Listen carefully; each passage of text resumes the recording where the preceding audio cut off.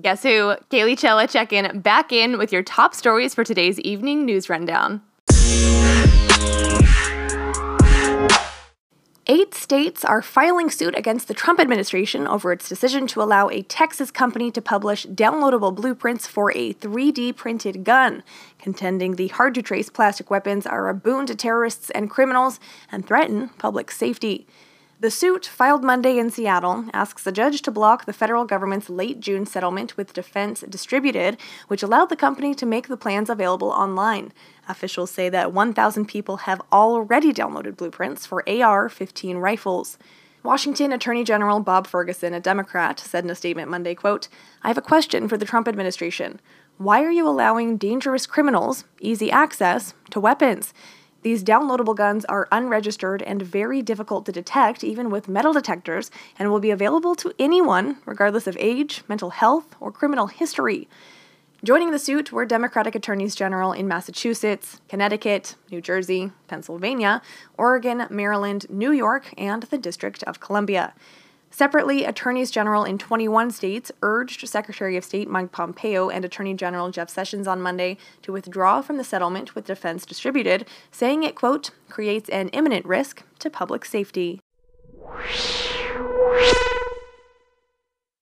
The Associated Press reports that 4 people, including a young boy, were shot and killed late Monday at an apartment building. Detectives were investigating whether the deaths might have been a murder-suicide. Officers were called shortly before 9 p.m. to a building in the Astoria section of Queens in New York. In a first-floor apartment, they found 2 women, a man and a boy about 5 years old. Pronounced dead at the scene, all 4 had been shot and the man's throat had been slashed. They said a gun was found at the scene. Officials were still poring over the apartment and backyard, and New York Police Department Chief of Detectives Dermot Shea cautioned that the investigation was still in its preliminary stages. Shea said the possibility of a murder-suicide is something that they're looking into, saying, quote, "We don't lean either way, but that is something certainly we will look to." Officers were working to confirm the victims' identities, and it wasn't immediately clear whether they were related.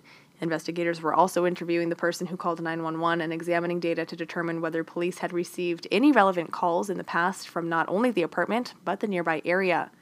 The shootings brought a throng of officers to the low-rise brick building, some in heavy tactical gear, as well as a police dog, TV news video showed. Bystanders gathered behind police lines on the roped-off block.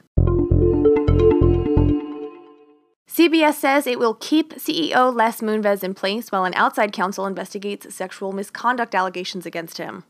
The company also says it will postpone its annual shareholders meeting, scheduled to take place August 10th, to a later date. On Friday, a New Yorker article quoted 6 women spanning 3 decades accusing Moonves of sexually harassing them. The CBS chief has been a prominent figure in television for decades, credited for turning around a network that had been stuck for years at the ratings bottom.